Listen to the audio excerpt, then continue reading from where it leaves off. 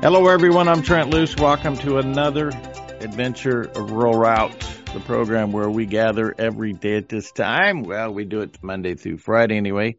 And what we do when we gather is continue to address the issues between food production and food consumption. One of the issues that I try to spend as much time as I possibly can, as it involves the connection between food production and food consumption, is the utilization of the resources, property rights, and that we can use our property as we see fit. And what we've accomplished in doing that since 1776, or probably more importantly since 1862, is that we have improved the efficiency of the number of people that are fed per acre massively. And I'm just going to set this up. Because of property rights, because of our ability to use our property as we see fit, most importantly, we're driven by what's happening with the next generation. But as a result of that, it now requires less than 1/3 of an acre to produce enough food to feed one person for a year, where in 1900, it required 10 acres of land to produce enough food to feed one person for a year. So why am I walking through this whole scenario about property rights? Is because even if you have a piece of property that you own that is dated back to 1862, which most of the country on the western side of the Mississippi River has a deed tied to it that came as a result of the Homestead Act.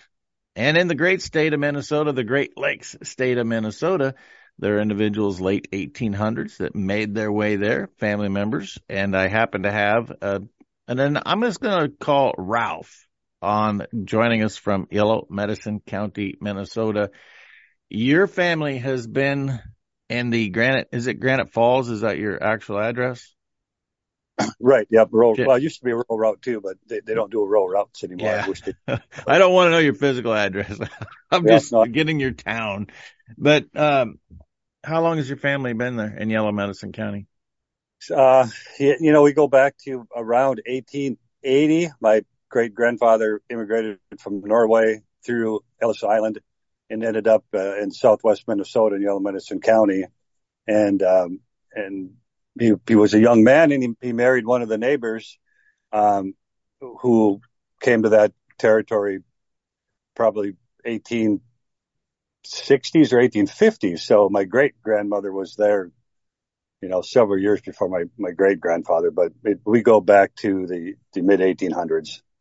Yeah, that puts some time on you. You sound really young for being that old. Oh, thank you. I appreciate that. I'll tell my wife you said. Yeah. You want to put her on? I'll tell her for you right now if you want me to. So I walked through the whole property rights scenario because I'm getting wind, and thanks to you and a cousin of yours, that there's something in the mix to erode your property rights. What's going on in Yellow Medicine County that has us concerned? Well, the state of Minnesota has decided to land transfer. There's an Upper Sioux Agency State Park that is about 1,400 acres, and that dates. The historical aspect of that dates back to the 1860s, where they had the Sioux Uprising, and then the Battle of Wood Lake, which was also very close to that, but not in the park. The Battle of Wood Lake is very significant as well, and that's all on private property. But the Sioux Uprising in 1862, I believe, is as a result of the state park. The state wanted that property to bring to light that conflict, and it wasn't good on either side. There was a lot of natives at the time that were killed, and there was a lot of settlers and pioneer people that were killed. And the numbers, you could look back at history, but there was maybe close to 1,000 white settlers that were killed in that conflict. Men, women, and children, and several hundred Native Americans were also killed. But so it's an area of like some people have said, there's no heroes in that area. And there was bad things happening on both sides. But the state park bought that land in the 1960s, I believe, and it's been a state park ever since. And then a few farmers around it have sold their land to the state park shortly after, maybe in the late 1968 and 69. And a lot of that land was low land that flooded out frequently, and the state came to them and asked if they could purchase their land to put into the state park, and they agreed. So that's how the park grew to about 1,400 acres today. And now the state of Minnesota, it seems to be really sponsored heavily by our governor, Governor Walz, but he has said that he wants to give that or convey that land back to the Sioux community as a result of the atrocities that happened in the 1860s. And not that anybody is against the Sioux community. We respect their culture. We respect, everything that they do. They've conducted themselves, very professionally, and everybody gets along. But just that the state of Minnesota that bought land from farmers that bought the land are now just transferring it to the Sioux community. And it was kind of done a little bit in secret, it seemed. The Sioux, the earliest we heard about it is one of the local papers had an article about it, and everybody was really surprised. And by the time we started looking into it and getting involved, there was already a House bill and a Senate bill written and flowing through committees before there was any open communication about it. And the other strange thing is there's no local support for it. All of the legislatures that are pushing the bill are all from the metro, all from around Anoka County, Minneapolis. And I don't know if any of those folks have even been out to that area. I don't think they really understand the impact. And I think it seems to be just something that happening that they don't really want anybody to know about. And our local chairman of the Sioux tribe out there who has conducted himself very professionally. And, we do respect him in his position, but he has also said that even though the state of Minnesota would land grant this park, to the Sioux community, ultimately it ends up in federal government control, which seems to be maybe even a bigger issue. The federal, and I've read some documents, Trent, and I think maybe I've sent those to you too, but some folks are saying that the federal government would pay upwards of $10 million to the state of Minnesota for this land transfer to the Sioux community, which gets into another whole issue of, what's going on with that. So in a nutshell, that's what's happening.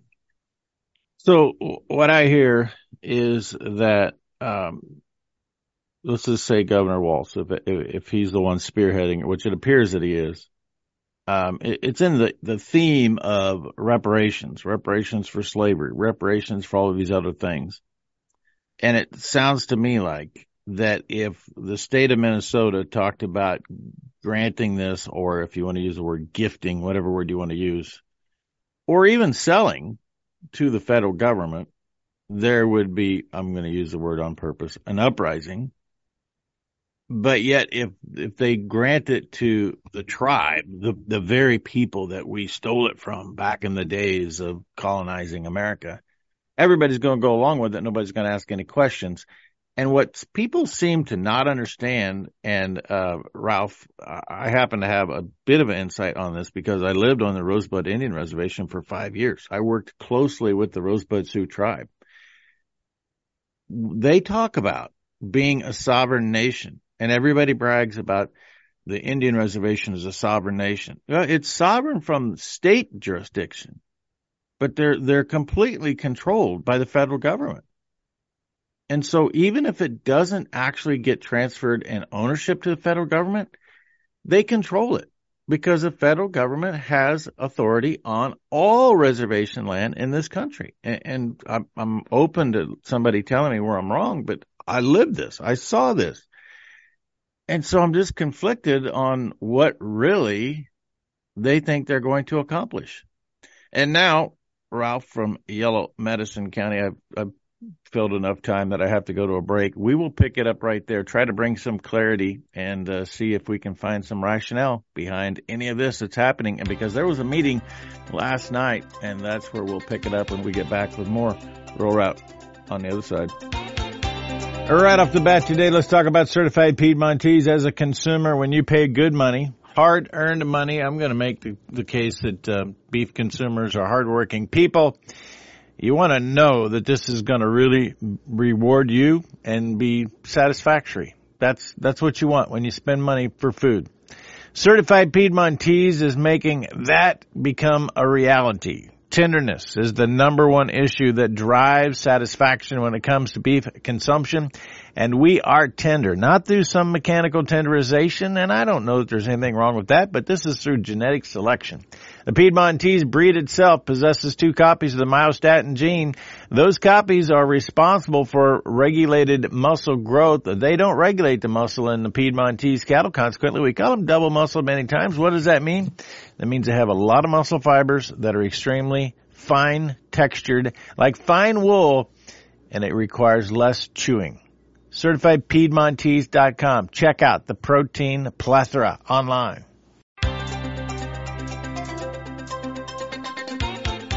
Welcome back, Grant Luce. The worst part of this whole story, Ralph of Yellow Medicine County. I spoke in Murray County, had a fantastic meeting with the Murray County cattlemen. I don't know when that was. Angie, you'll have to remind me. Last week of March, maybe. And I drove through Yellow Medicine and Granite Falls because I was going to go check out that nuclear power plant in Montevideo. I left Albert Lee. I had to deliver some things in Albert Lee, and then I went to Montevideo to check out this nuclear power plant that had a leak. You know the problem with that, Ralph? What's that? There's no nuclear power plant in Montevideo. I went to Montevideo just to see the park, I guess. You were going to Monticello. Yeah, I was supposed to be in Monticello. and now I went right through Granite Falls. I went through Yellow Medicine County. I could have done a little sniffing around and learned about this, but I didn't know until this week. So timing's everything. We're here now. Was there a meeting last night? Yeah, there was. There was a meeting in Granite. And it was basically a landowner meeting, neighbors or landowner meeting. So it was fairly small, maybe 25, 30, maybe 20, 25 people.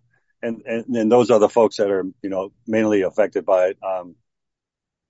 And it was only the DNR was there. We were hoping that some of our local representatives would have been there. They apparently couldn't make it. They did not show up. And so it was the DNR, the Minnesota Department of Natural Resources there. And we asked the question to them if they are in favor of it. We were hoping for some neutrality, but they quickly said, yes, absolutely, they're in favor of it. And it seems very odd that the Minnesota DNR would really be working on this too, which was confusing for a lot of people. But there was a lot of questions raised and a lot of concerns on the land use and what would happen if it passes and is transferred. I guess there's a lot of surveying that has to be done yet. There are buildings within the state park that apparently I don't know if the DNR or where money would come from, but they would probably be raised. They want to put the land back to what it was or as close as they could. And, there's also a road that runs through the state park, which was a Minnesota state funded highway. And it is no longer a state funded highway because there were some washouts in road. The road is kind of in disrepair and the state they didn't choose not to fix it. They just let it go. And they took another county road, from the Yellow Medicine County, I guess, to Agency Township, from Ankles Township Road. And, according to one of the township commissioners, they said that the state of Minnesota basically said, we're going to take that road and give you this one. And there's, nothing you can do about it. And that kind of seemed to set it up too for a land transfer, because the state of Minnesota has made that claim that, well, the road is in disrepair anyway, so we might as well transfer it to the local tribe. But what came first? It seems like the road was intentionally put in disrepair, and that's only my opinion. But been out there all my life. There's culverts, there's drainage, and there's things like that just weren't maintained, weren't kept up. And there's also a bridge that runs across the All Medicine River. And there's some discussion of removing that bridge because it's end of life, but I think it was 92 or no, 80, 92, I believe it was put in. It's not that old of a bridge. There's just a lot of things that are adding up coming from the state of Minnesota and the DNR that just really don't make sense. And we're kind of at wit's end. We just don't know what to do anymore. So, Ralph, I'm going to play devil's advocate for a moment because I want to have a clear understanding, and I want everybody with us to have a clear understanding.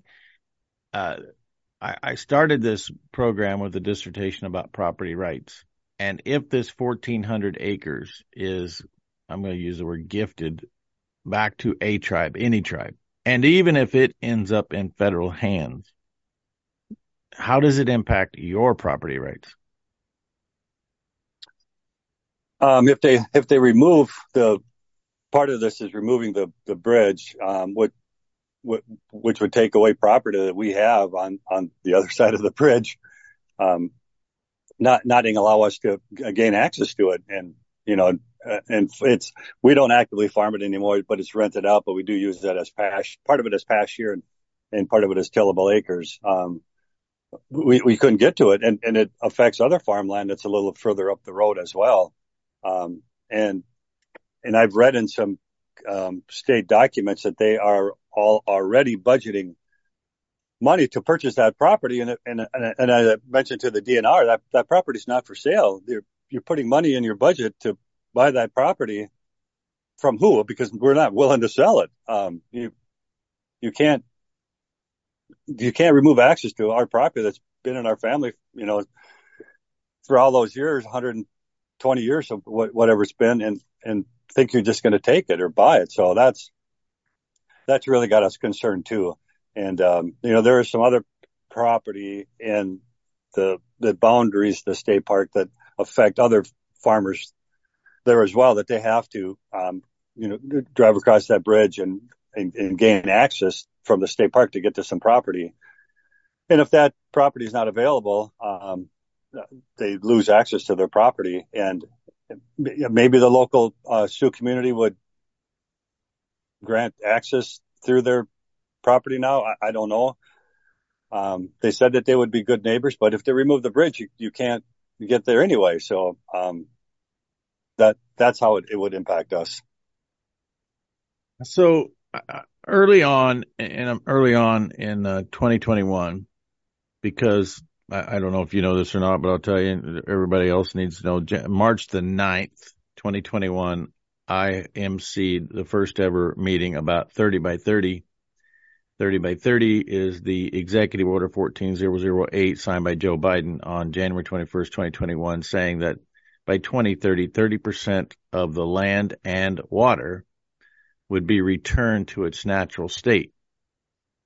This past couple of weeks, Ralph, I've recognized that the water returning to its natural state means pre-irrigation, pre-water management that we put into place. And I recognize I'm talking about Yellow Medicine County, Minnesota, which you're probably more concerned about tiling than you are about irrigation.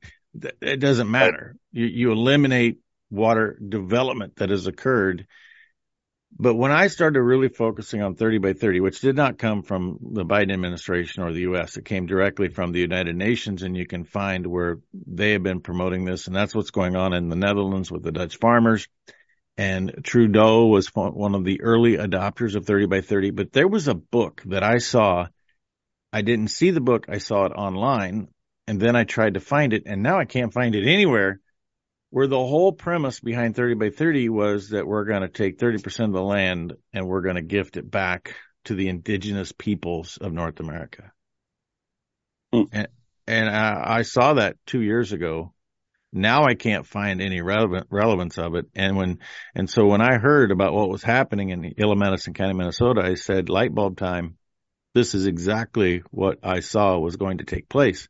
And what I'm hearing from you is that's exactly what's happening. It seems, and you have brought that to light for us too, so we do appreciate that. And we during the meeting we brought that up to one of the DNR. I'm not sure what his title was, but one of the leaders that was there representing the DNR, And we asked him, "Would you know about the 30 by 30?" And he looked at us a little suspiciously, but he goes, "Yes, I do."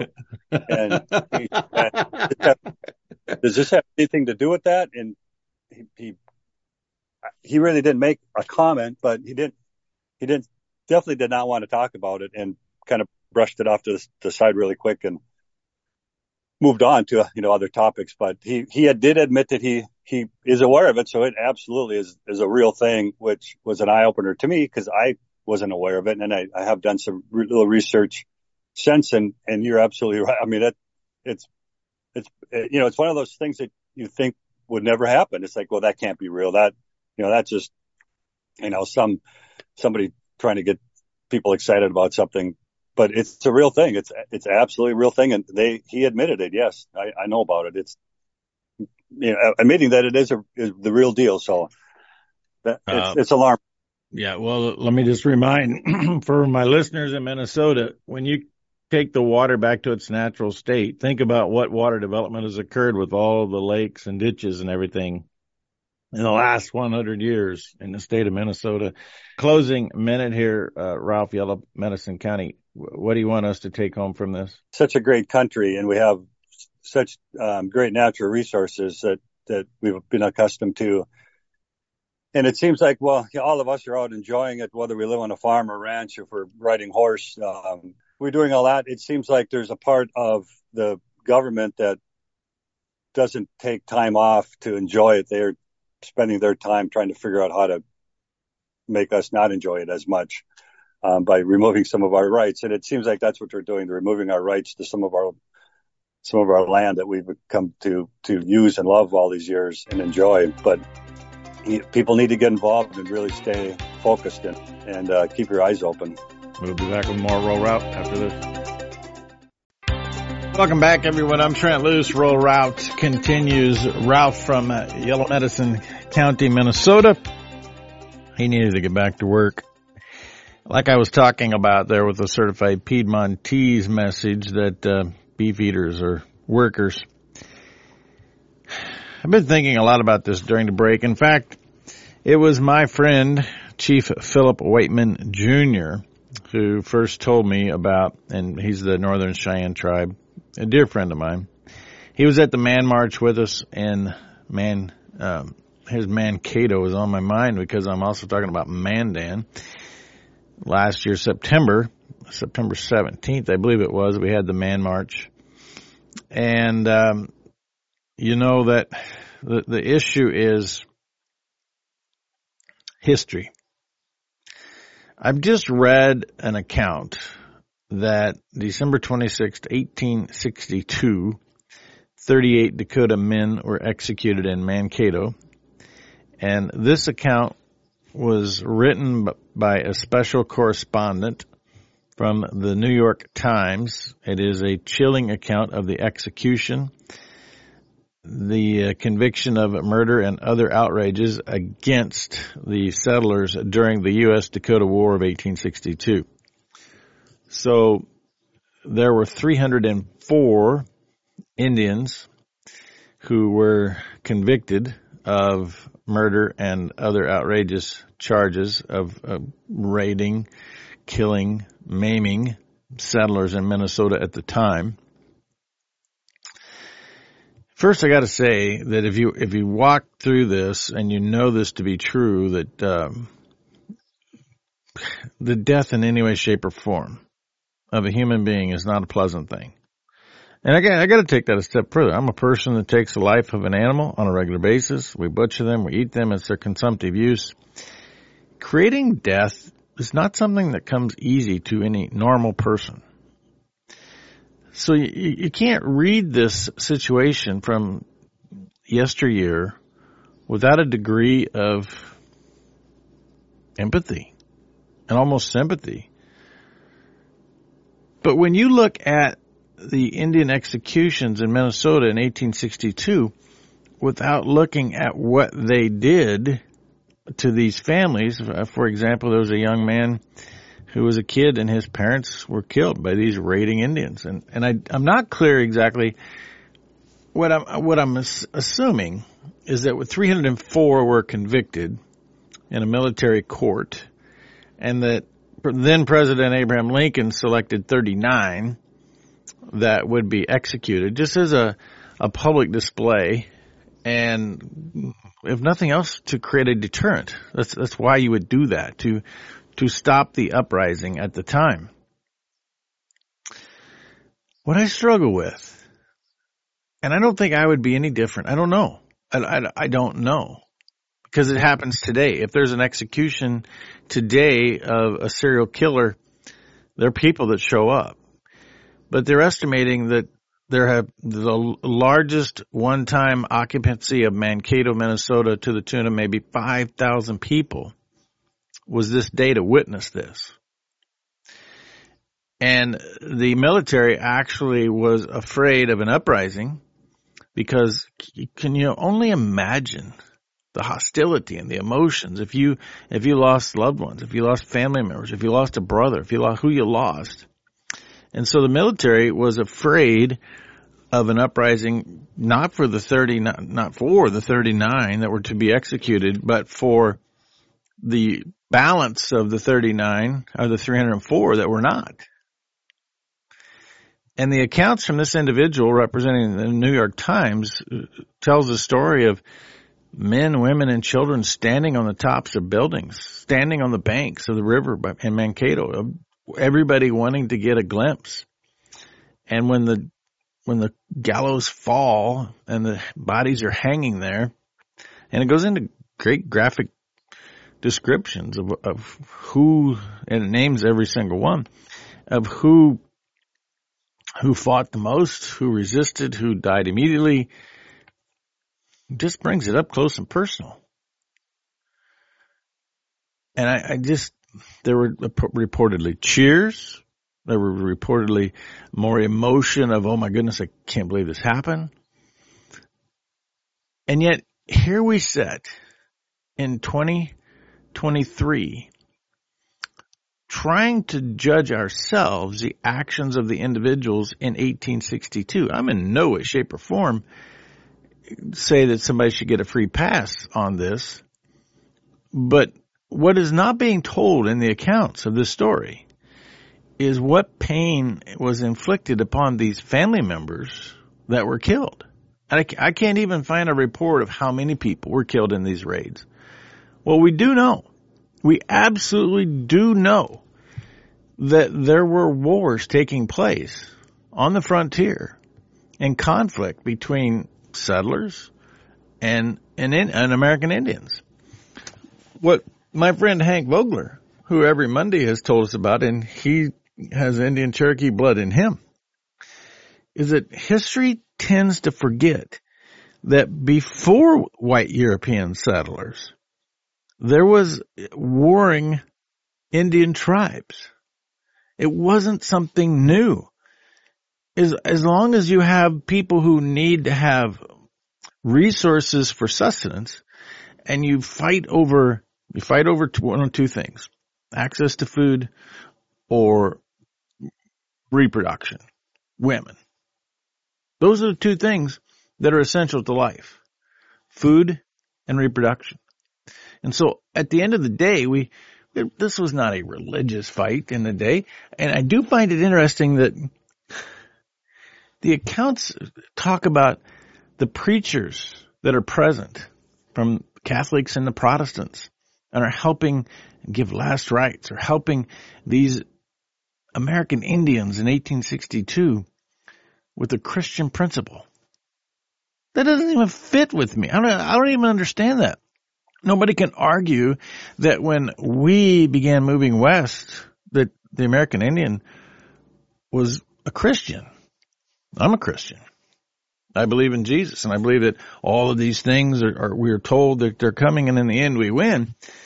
But I lived on the Rosebud for 5 years, as I said earlier, and I understand the thought process, and I saw how the Catholic Church came into reservations and established missions and established all of these things to help the kids. I don't think that was best for the tribes and the cultures. And so why do we impose this Christian-like value on them in 1862 when Philip has explained this to me, many of my friends on the reservation in South Dakota explain this to me. They believe in a creator, and the creator provides. And that's why they continually talked about the great white father in Washington, D.C., that was providing these things. And the conversations that I had with people in 1998 through 2002 on the Rosebud is that the Indian culture is that you take care of the resources and the resource will take care of you. And they've transferred that resource from being the great creator, God, to the enabler being the federal government. And the federal government has made this horrendous. I actually am more concerned, and I would love to hear from any tribal member anywhere in this country. I'm not concerned about what happened in 1862 because, hey, here's the deal. It was the law of the land at the time.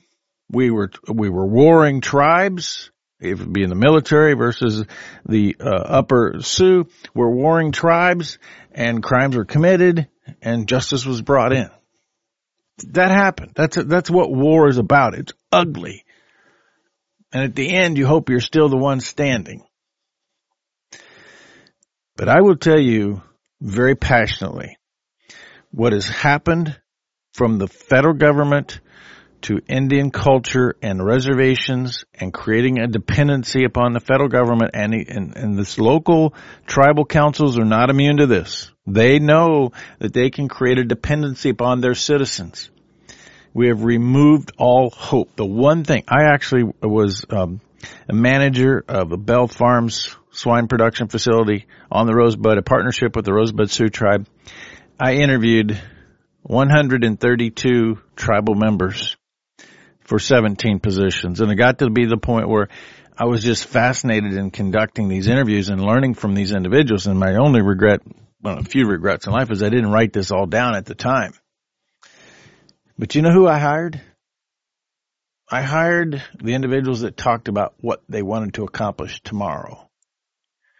Because the scenario that we have put the tribal members of this nation in a reservation situation, continually giving them their EBT card, giving them their commodities, doing the things that we have done to maintain this dependency upon the federal government, has removed hope and promise for the future.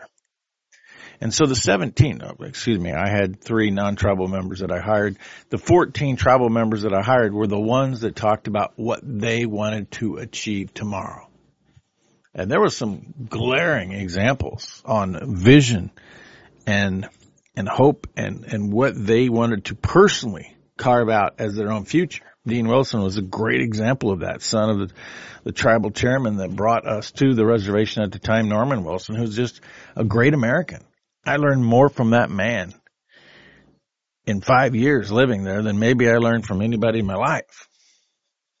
Norman Wilson, think about this. Norman Wilson, how Indian is the name Wilson? Norman Wilson grew up in a time when the kids were coming through missions and they would go to families and they would take the white family name because there was this negative stigma about being an Indian.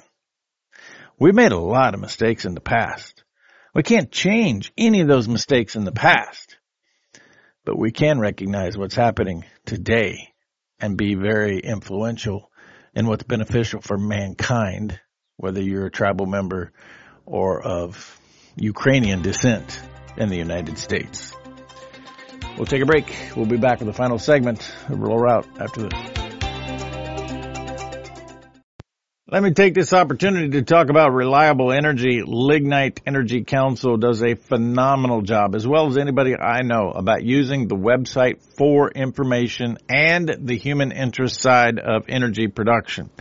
Lignite is a coal. It's a coal that is found in North Dakota, and very insightfully, these North Dakota coal systems, I call it systems, found coal in North Dakota, and then they built the coal-fired power plants right there. So they're drag lines. They're hauling the coal directly from the coal field to the power plant, generating electricity, putting it in a transmission line, sending it, and 40% of what's produced there goes outside of the state. And Minnesota, you are in big trouble because Governor Walz not only is doing this on a 30 by 30 initiative, he's trying to eliminate coal-fired power energy in Minnesota as well. Lignite.com for full details about the health and wealth of lignite coal.